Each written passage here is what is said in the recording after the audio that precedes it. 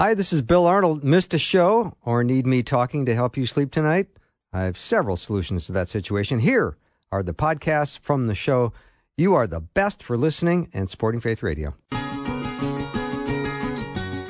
You are listening to an encore presentation of Afternoons with Bill Arnold.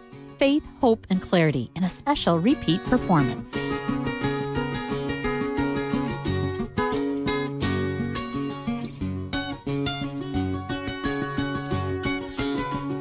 And a warm welcome to the afternoon show. I'm Bill Arnold, and I am always happy when this day of the week rolls around because we start this particular hour with Guy Talk, or Guys Who Talk, and I'm always looking forward to it because I get to hear from you, and you ask all the great questions, and I love getting the questions, and I want them to come starting right now. So all you have to do is text them over to 877-933-2484. Again, 877-933-2484. Any question that you have, maybe you've been wanting to ask your pastor a question for a while, or maybe you've just been in a discussion at a Bible study this morning and you've got a question you want to ask the guys. All you have to do is send it over. We'll get it on the show. The power panel today is Jeff Verdoorn and Pastor Tom Parrish. Gentlemen, welcome. Good afternoon, Bill. Nice to have you here, as always. All right, let me get started with this. The Bible describes Jesus as the vine and his followers as the branches. Mm-hmm. We learn about that in John 12:5. It says, I am the vine, you are the branches. And then in Colossians 1:18, it describes Jesus as the head and the church as his body. You guys tracking with me so far? Right with you. Okay.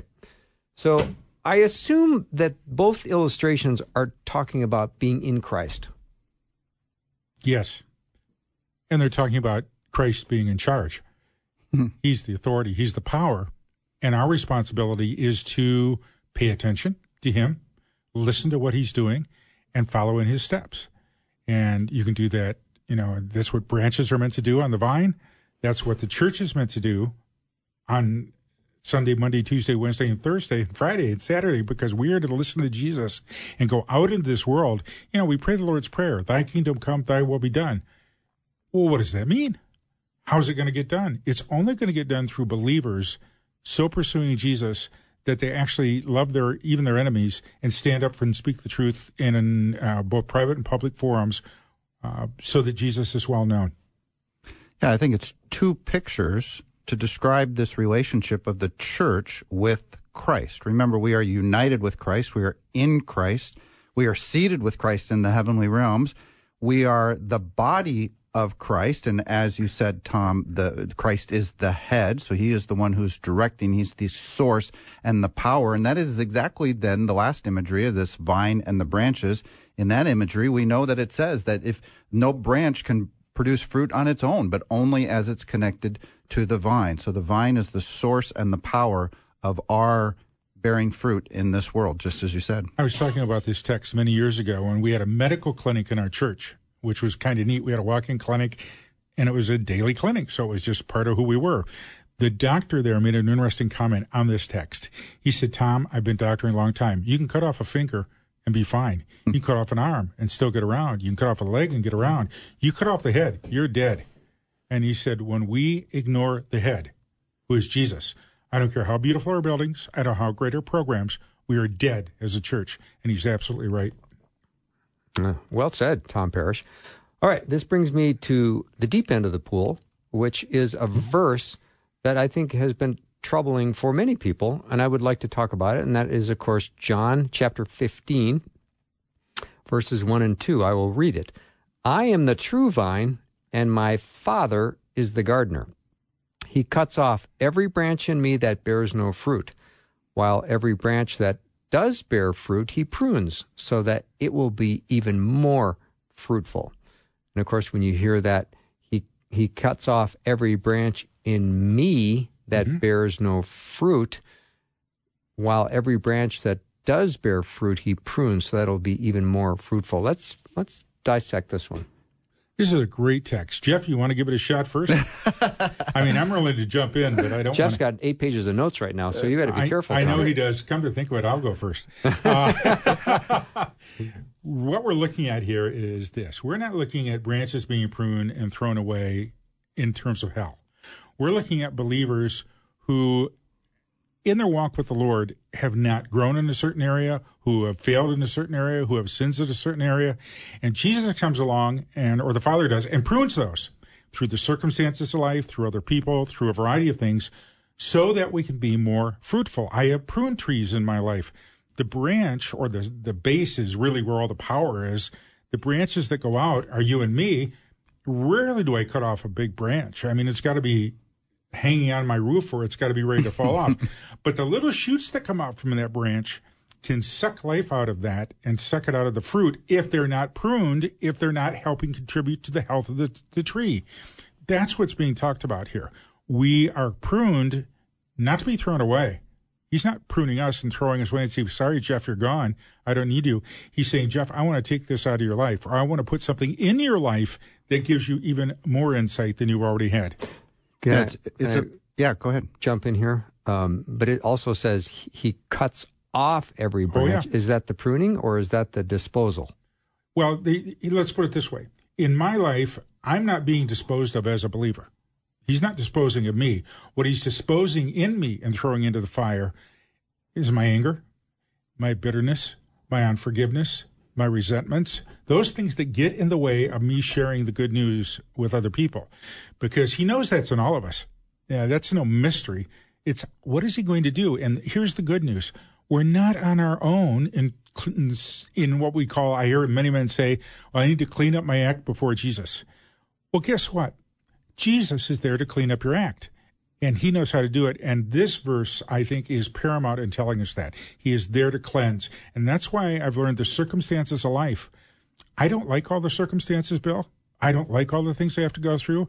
But looking back on my life, most often those were some of the best things that happened to me because it forced me to be more like Jesus and listen to him. Mm-hmm. Thank you, Tom Parrish. Jeff Verdoorn? So the imagery is Christ is the vine and people are the branches, and totally agree on the pruning things in our life so that we can become more fruitful. Remember, a vine, let's think of a real vine for a second. A real vine that's producing all kinds of leafy greens is going to produce a lot less fruit. Right. So the gardener will trim back some of the leafy greens so that it becomes more fruitful. So there's the pruning. But the cutting off, I see it this way. One, it's kind of an ominous warning to a believer when you read the words cuts off. Mm-hmm. Does God really mean that if you are not bearing fruit for him, he's going to cut you off? The picture later in John 15 is that it's clear. The branches that are not connected to the vine, Jesus says, are gathered up and burned. Well, that's clearly a picture of hellfire. The branches not connected to Christ, the people not connected to Christ, are gathered up and burned. So now we got to decide, is cuts off an accurate representation of what the Greek language is describing there? And this is one of these cases, I believe, where the English just doesn't quite capture the intent of the Greek. In the Greek, this word is aro, and aro primarily means to lift up. Mm-hmm. I don't think it's accurate to say, John just spent the last 14 chapters telling us that if we believe, we have eternal life. I don't think he's going to come along in John 15:2 and say, but if you don't bear fruit, I'm going to cut you off and you're going to be burned in the fires of hell. But if we look at the Greek word aro and translate that as lifts up, now John 15:2 says, he lifts up every branch in me that bears no fruit, while every branch that does bear fruit, he prunes. Now what Tom was talking about is exactly what God is doing. If you're a believer in Christ Jesus, I don't think you'll ever be cut off, ever be spit out of his mouth, ever be cast aside, you have assurance of salvation. So it's not cuts off, but what he will do is he'll take this branch that's not producing fruit and he'll prune it. He'll lift it up. He wants you to bear fruit for him. You were, as Ephesians 2:10 says, created in Christ Jesus to do good works. That's what he wants you to do, is to bear fruit for him. Mm. Great illustration, great understanding of that verse. Many people have thought, if I don't produce fruit, I'm going to be cut off. And maybe God, if you're not bearing fruit, will be picking you up and grafting you in after a little pruning. That's a much happier message. It is. And I think one thing I encourage people to do when they study the Word, and Jeff, I know you've taught the Word a lot, I've taught a lot, the Word of God, is, first of all, read it in its context. Don't separate the verse out. And when you see a word that throws you, like, throws away or cuts off or whatever else, look at the context. And today, every Christian has access to the Greek, whether they know Greek or not. It's in English. They tell you what the word really means or the derivations. Then we understand it that way, because you're right. You can't go through 14 chapters of salvation and all of a sudden hit 15 and suddenly now you're being thrown away. What he's saying is, chapter 15 is the verse that starts talking about, now it's time to grow up. Now it's time to become the person you're meant to be. Bearing fruit. Bearing fruit. And bearing fruit is a strain. It's a strain on the tree. It's a strain. We went to an apple orchard earlier today to get some apples. And I'm looking at all those trees out there, and I asked the gal there, I said, do you have to do a lot of pruning on that? She just rolled her eyes at me. She goes, all the time. So it's a constant process in order to produce the big apples, the big oranges and that. And most of us never see it because we go to the grocery store and buy it. And every one of us as a believer who I believe has assurance of salvation, remember Jesus says he'll never forsake us. He will never leave us or forsake us. He says he gives us the Holy Spirit who will be with us forever. It's a deposit guaranteeing our inheritance. Our salvation is kept in heaven for us, shielded by his power until that day. Over and over, God says that the moment you are born again for all of eternity, and you have eternal life. And it starts the moment you are born spiritually and lasts forever and ever. But we all need pruning. Mm-hmm. And just as you said, the tree person, anybody who grows fruit for a living knows all fruit-bearing plants need some kind of pruning so that they don't just expend all their energy on leafy greens, but produce that energy into the fruit. But never forget, where is the power and the source of our fruit bearing? It's from the vine. Awesome. We're going to take a break. When we come back, I'm ready for your questions. I got some great questions coming in, but I know you've got one as well. Send it over. 877-933-2484. That's the text line. It's wide open just for you. 877-933-2484. And the next sound you'll hear is a little bit of banjo music, and we'll be right back.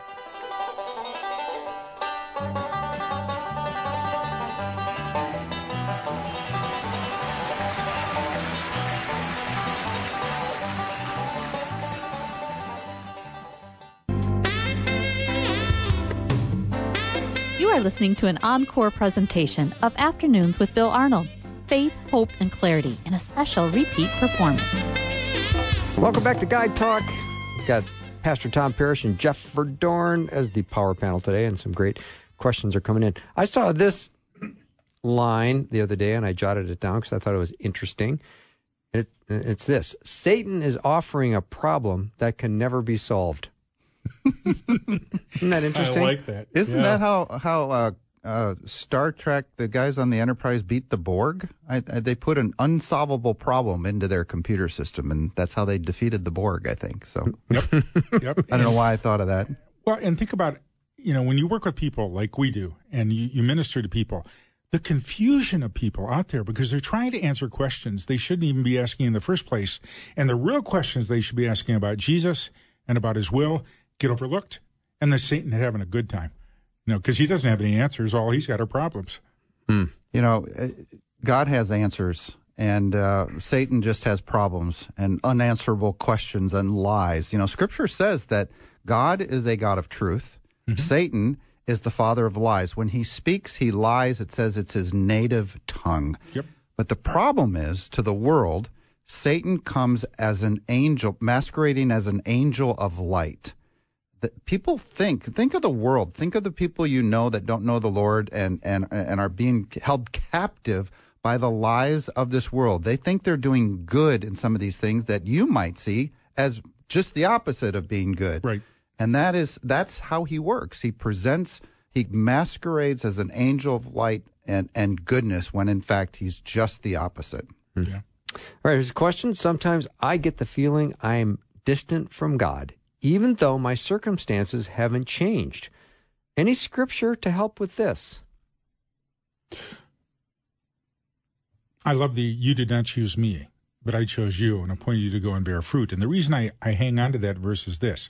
I'm coming up on my 50th wedding anniversary, which if you'd ask me, have you had deep emotional love for your wife for 50 years?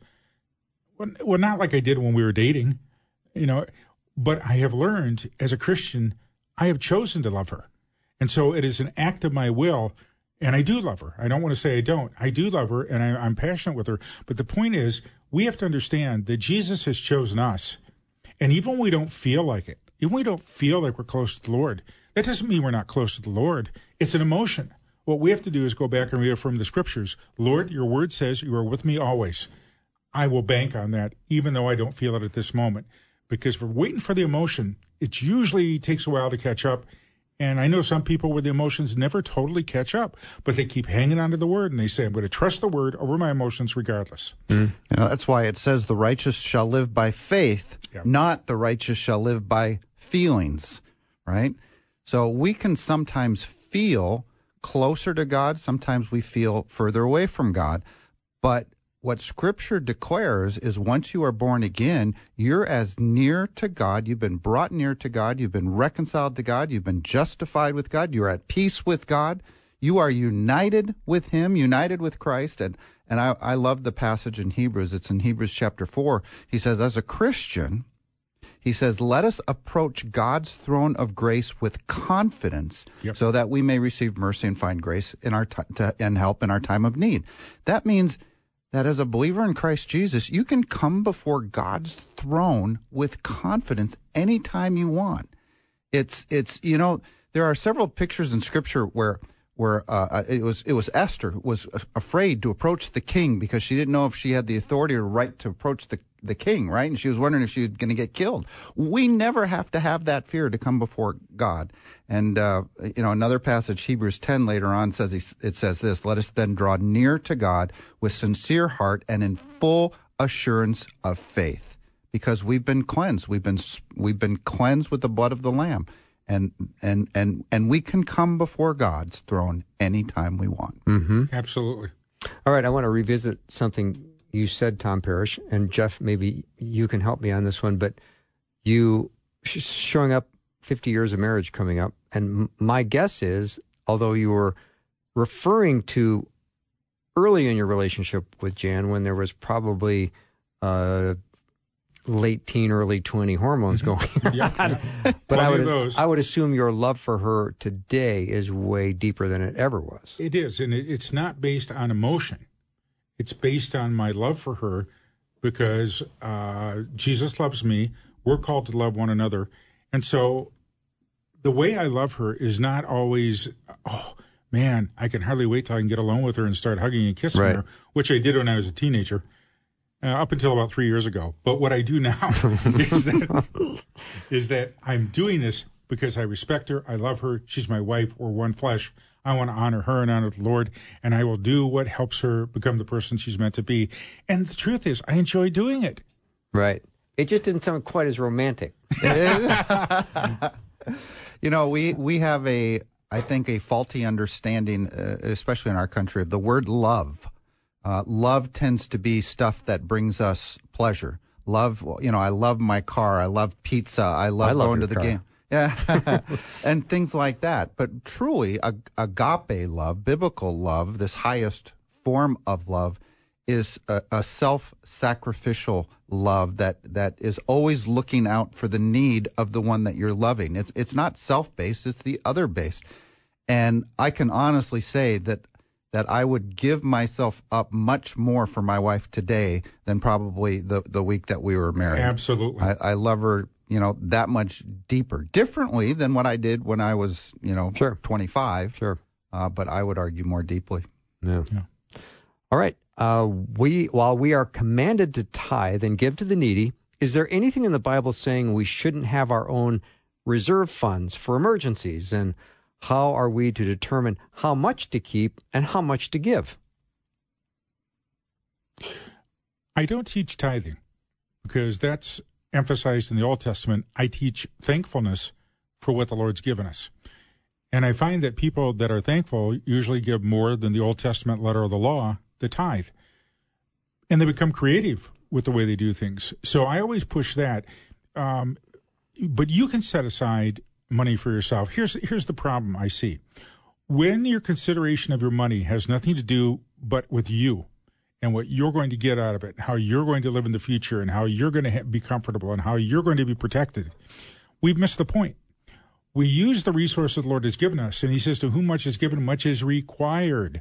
So we have to put that back to work in the kingdom of God for other people. Now, that doesn't mean you can't have a reserve. That doesn't mean you can't have extra things. We're not talking about that. But it does mean that there better be a big place in your heart beyond your own family to people around you who basically are Jesus' presence there, whether they're neighbors, whether they're family, whether they're street people. I mean, I run into street people all the time in downtown Minneapolis where the church is, and these people are always hurting. They're always in need. I mean, I could give away lots of money every day.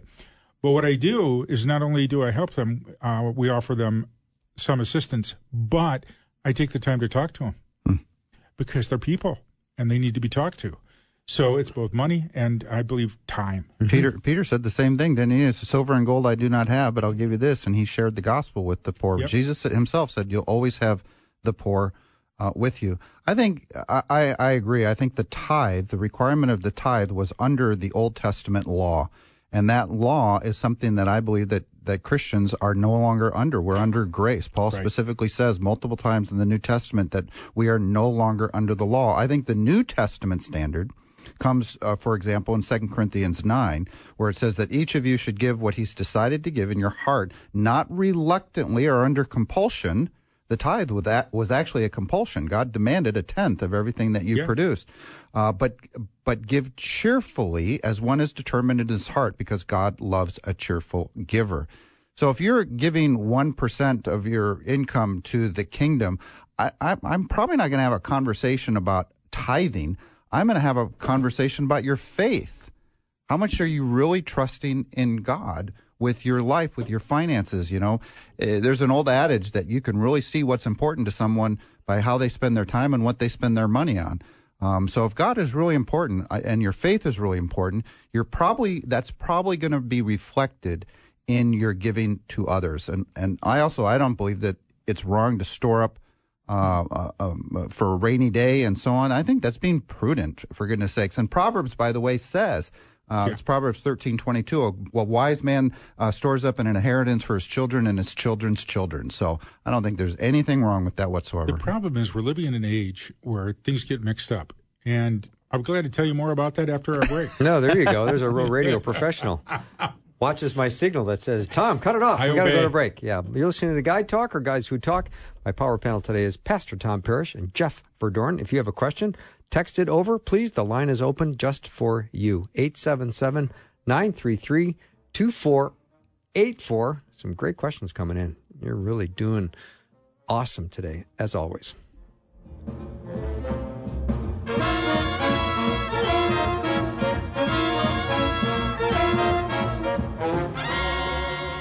You are listening to an encore presentation of Afternoons with Bill Arnold. Faith, hope, and clarity in a special repeat performance. Drive time, let's get it started. Jump in your car, what's for dinner? It's the Afternoon Show with Bill Arnold.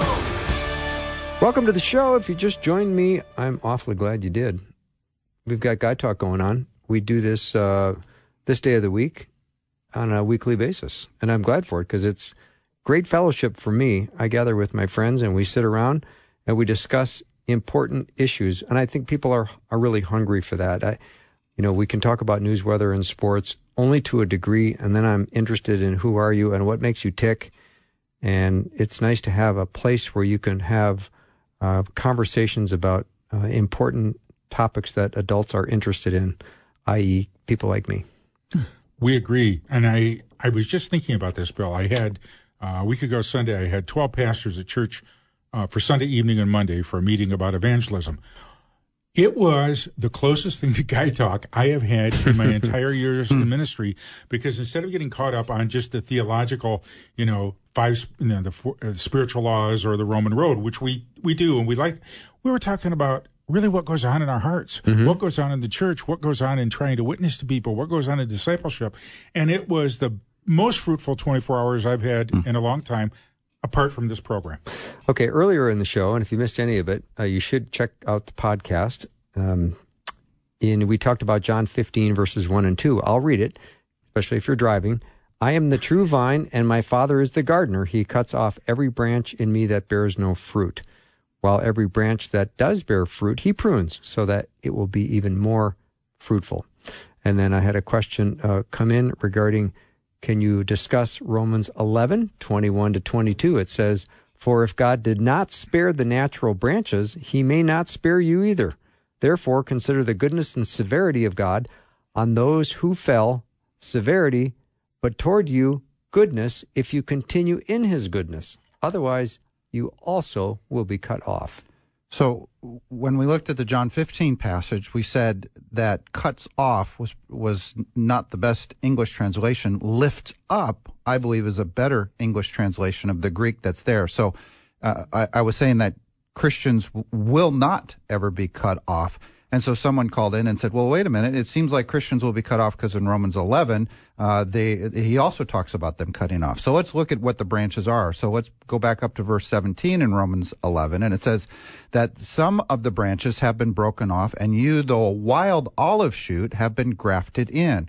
So who are the natural branches and who are the wild branches? So let's define that first. In context, the natural branches are Israel, and the wild branches are the Gentiles. Mm-hmm. So God has done this great thing that the Jews, was surprising to many of the Jews, even to Peter, was very surprised that this gospel of salvation was being offered even to the Gentiles, and they would receive the same salvations that the Jews did. Okay, so there's the two different branches. But you, consider this, you do not support the root, but the root supports you. There's that headship again that we were talking about with the vine and the branches.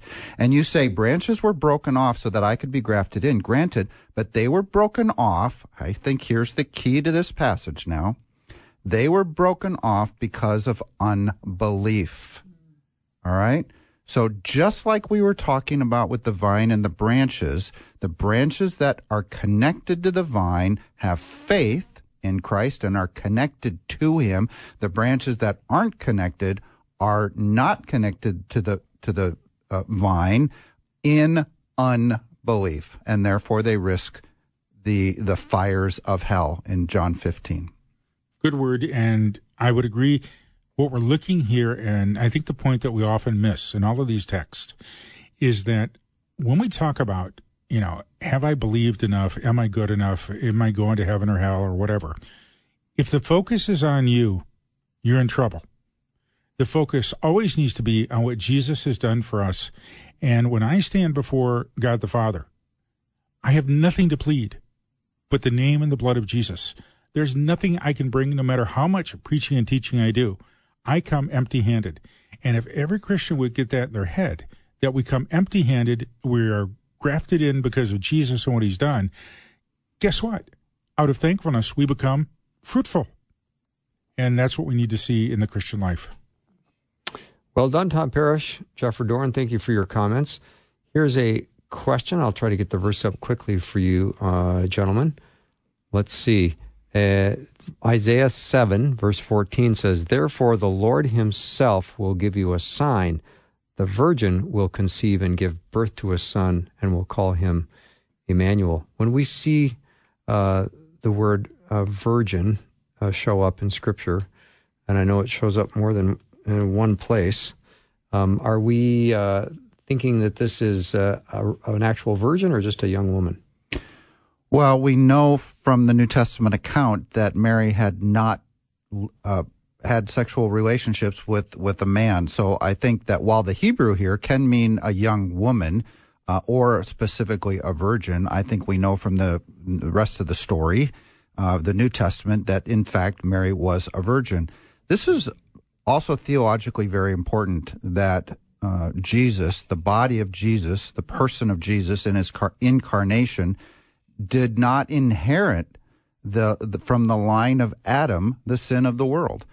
So just as God made Adam's body from the dust of the ground, the first man, Adam, so too God prepared a body for Jesus, supernaturally, divinely, in the womb of a virgin, by God. He's the second Adam. So the only two people that have ever been walked the earth that were not the result of human reproduction were Adam and Jesus. And theologically, that's actually very important.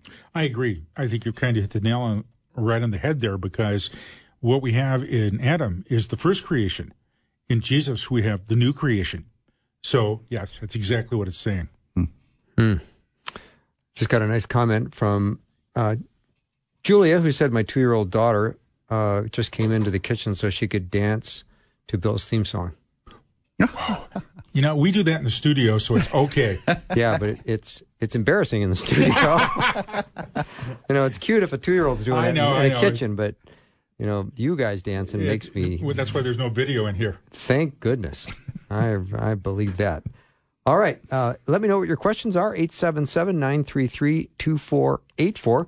Here's a question. So if the Bible is not bound by culture and time, should women still have long hair and cover their heads, as referenced in 1 Corinthians 11:16, dressing modestly, etc., as in 1 Timothy 2:9 and 10? Go ahead, Jeff. I'll let you step into this, Jeff, and then I'll help us step out. It's funny because we just covered this in my men's group this week and had a long conversation, and it basically boils down to, is this kind of a command for all time for the church to follow, for men to cover their heads, for women to cover their heads when they're praying or have their heads covered, and men not to have their heads covered? I mean, I think culturally, we still have women with long hair, men with short hair, probably because of this passage right here in 1 Corinthians 11. It's also why we take our hats off when we pray, men. You know, if you ever go to a golf tournament and somebody prays for the tournament, and we always take our hats off, right? Or was there something cultural going on in the first century where a woman had her head covered out of respect and out of understanding culturally? So is it an absolute command for all times, or is there a cultural component of this? In the end, my group decided that it's a heart thing. We're talking about the heart. This is not, I don't think this is something that the church needs to follow today in a strict manner. I think it's a heart thing. And I think, God sees the heart. And I think that's where we end up with this passage. It's just like braiding your hair that the questioner asked. Is there a prohibition against Christian women braiding their hair? No, it's what it signified. And in the day, it signified basically kind of loose morals. I think the uncovering of the head also had some kind of cultural significance of showing loose morals as well. And so I don't think it's an absolute. I think it's a cultural thing. And in the end, I think it's a heart thing. I would agree. We don't understand totally, most Christians don't, the cultural situation the church was in. Not only were they in a cultural situation in Israel, the messages are going out to Mesopotamia and all around the world, and there are so many gods and so many forms of worship out there. Here's the problem. Most of the worship, apart from Israel, throughout the world was sexual in nature, and women were heavily used in that process as part of that worship of the one God or the multiple gods.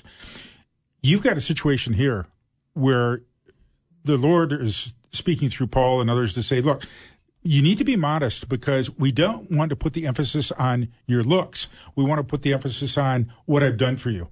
And too often we miss that in Christianity, and we don't understand that today. So, I saw a guy with a mohawk the other day, and I always wanted one as a kid.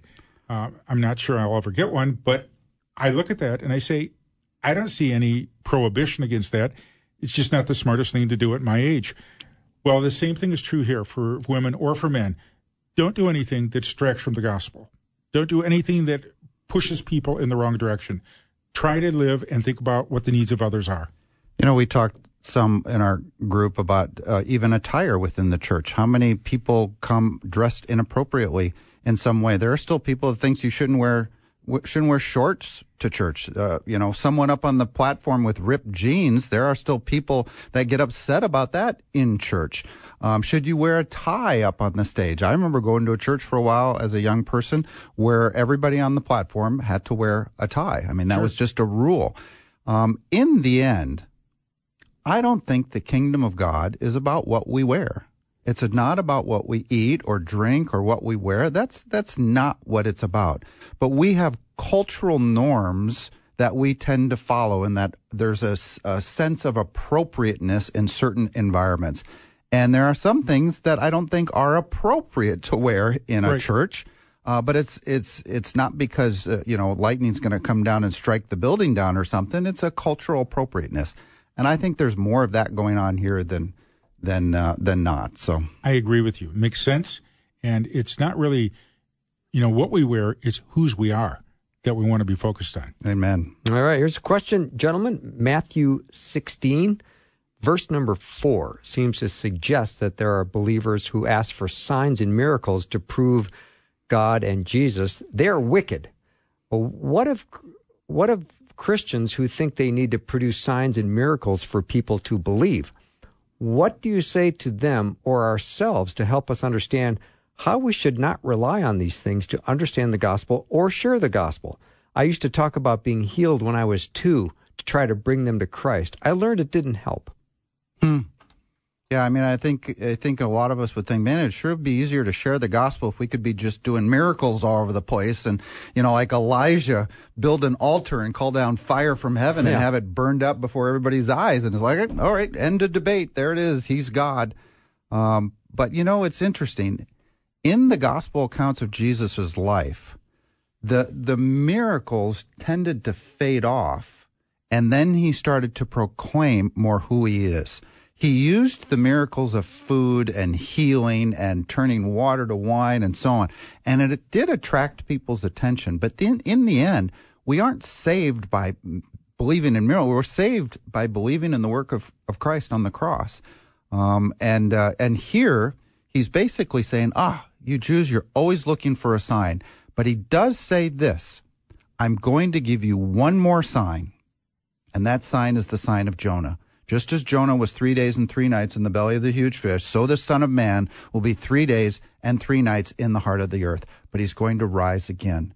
The last miracle he did was the greatest of all, and that is that he conquered death and rose from the grave. So that's the miracle that we can take to people today. That's the miracle that we can proclaim to the world. That is the gospel. I could spend a lot of time on this verse because it is such an important verse. You've touched on it, Jeff. This is about Jesus. The sign is about Jesus. The sign of Jonah is that he was 3 days in the whale. Jesus is going to be 3 days, crucified and resurrected. I'm not sure this is talking about signs and wonders today, because even St. Paul said, I didn't come among you with great wisdom and that. I came among you with signs of power and miracles and that kind of thing. So I don't think the miracles and that are a bad idea. I just think we can't depend on those as being the real source. The real source we have to talk about all the time is Jesus and his shed blood. And if he brings the miracles, fine. I agree. All right, we'll take a little break. When we come back, we'll probably have time for your question, 877-933-2484. You're listening to Guy Talk, or Guys Who Talk.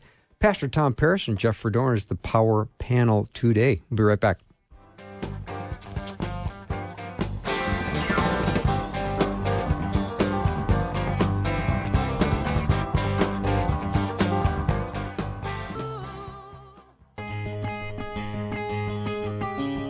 You are listening to an encore presentation of Afternoons with Bill Arnold. Faith, hope, and clarity in a special repeat performance.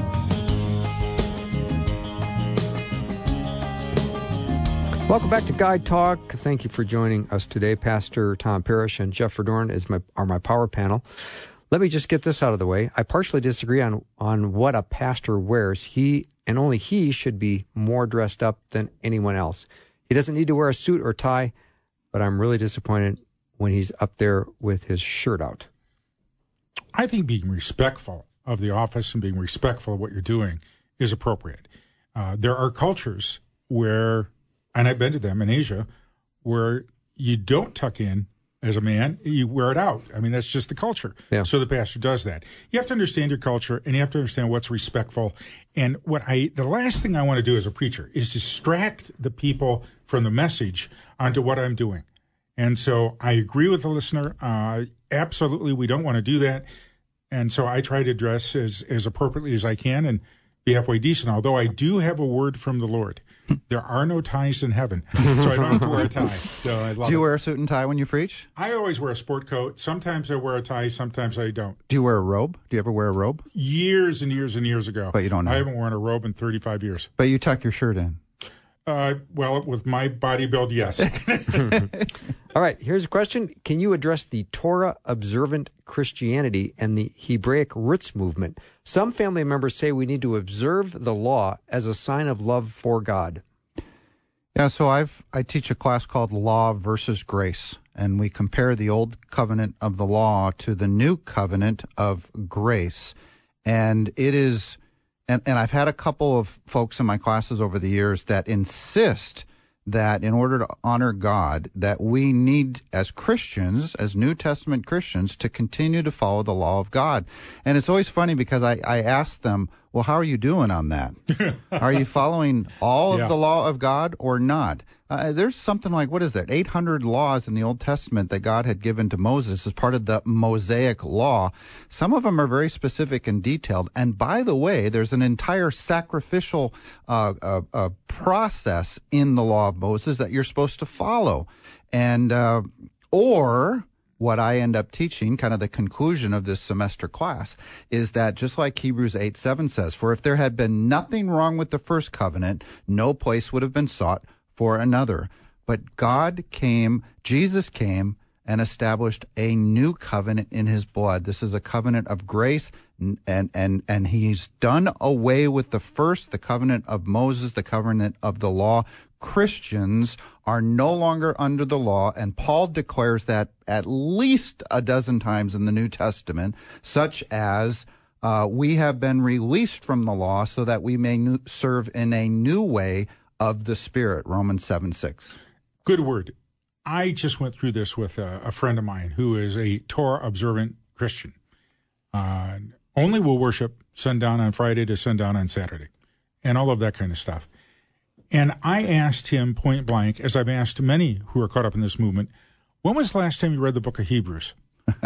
And they'll usually look at me. I go, tell me what Hebrews says about the covenants and about the law and about justification and how that happens through Jesus alone. And I've had several of them admit to me, I don't think I've ever read the book of Hebrews. If you don't read the book of Hebrews, you don't understand the transition from the old to the new covenant, and you will continually go back to what you think is manageable by observing the law, rather than understanding that we're in this relationship by grace, by faith in Jesus, not by anything we do. Yeah, it says that if you are in Christ, you have entered the Sabbath rest of God, because you rest from your own work. I think in the Old Testament, here's kind of the picture. God asked Israel to set aside one day as a Sabbath rest to him. As a New Testament believer, we have entered that Sabbath rest, and every single day for the New Testament believer is a Sabbath unto the Lord. Right. And I just think that's the coolest picture. And Paul declares it again and again and again that we're no longer under the law, but under grace. The old has been put off and put aside. He's got a new way by the Spirit. Thank you, Jeff Verdoorn.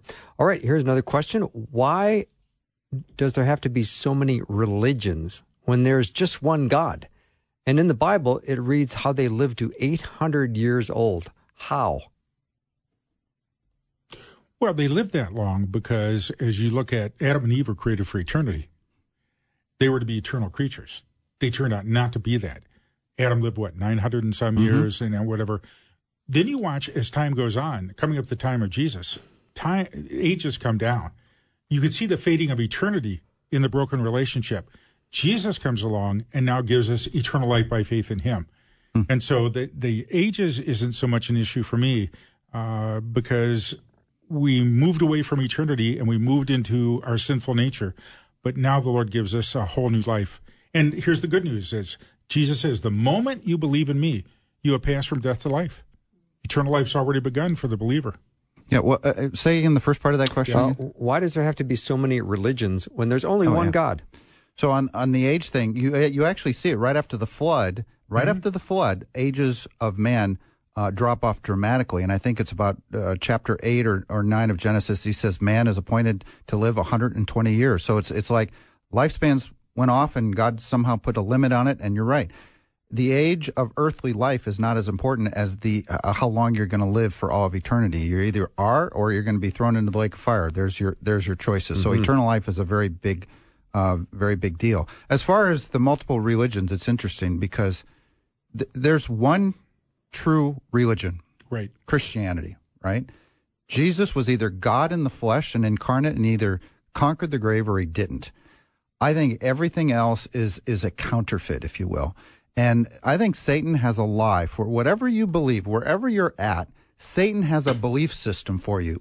If you believe in a God, he has false monotheistic religions for you. If you believe there's multiple God, well, he's got polytheistic religions for you. If your God is science, well, he's got naturalism and materialism for you. He's got a lie. No matter where you're at, he's got a lie to distract you from knowing the real truth. Let me push that one step further. My sense when I first heard the question is that the listener used the word religion, what meant denominations within Christianity. Why is it we have one God, but we have all these different denominations out there? Well, the answer is simple. Human beings are involved. And because we're human beings, we have a tendency to get focused in one area or another. Some get so focused on baptism that the whole theology now comes out of that. Some get so focused over here on something else that everything comes out of that. Very rarely, in my experience, can I get enough Christians of different denominations together, and we really focus on Jesus. And not that they don't believe, they do, but they all have a different emphasis, and it's usually a historic emphasis that's come from a long time ago. And it's a shame, because we really should be one. We don't always make a very good witness with our denominations and our infighting with one another. All right, let me try to squeak one more in here. So does observation of the feasts go along with the Old Testament covenant? Jeff? Well, the feasts came out of the law of Moses. They were ascribed by God as part of the law of Moses to be followed by Israel. So if you're one of these Christians that believe in the Hebrew roots movement, like our previous question, that you need to follow all the law, well, then you should be following all the feasts and festivals as well. What's really fascinating is that the law and all these sacrificial systems and all the temple and all the articles in the temple, God tells us these are just a shadow of the things that would come. God tells us that the blood of bulls and goats cleansed nobody, but Christ was the final sacrifice once and for all and sat down at the right hand of the Father. Christ in his first coming fulfilled the first 4 of the feasts. He was the Passover lamb. And interestingly, I believe in his second coming, he will fulfill the last 3 of the feasts of Israel. But it's all about Jesus. It's all about Jesus. And with my Messianic friends, that's what I say to them. Look, Jesus says everything in the Old Testament was about me, even the laws, even the festivals. Observe the festivals, but you better observe them. And the conclusion of the festival is Jesus Christ is Lord, and I bow before him, because that's what the festivals are about, whether they're in the past or they're coming in the future. They point to Christ. Tom Parrish, you got 15 seconds to answer this question. To be allowed in heaven, can one believe in Christ but not love others? Jesus said, all people will know you are my disciples if you love one another. The answer is no. There has to be a love. Now, that doesn't mean you have to like everybody or want to be with them 24 hours a day. But the love is you're showing the love of Jesus to them by still praying for them, still being respectful when you can, and acting like Jesus around them. Sounds like there's a little bit of a bomb that just went off. I don't know. I hate to wrap things up right now, but... well, here's the bottom line. We don't it's have love. time. I'm sorry. That's okay. We will take a short break and be back with more in just a minute.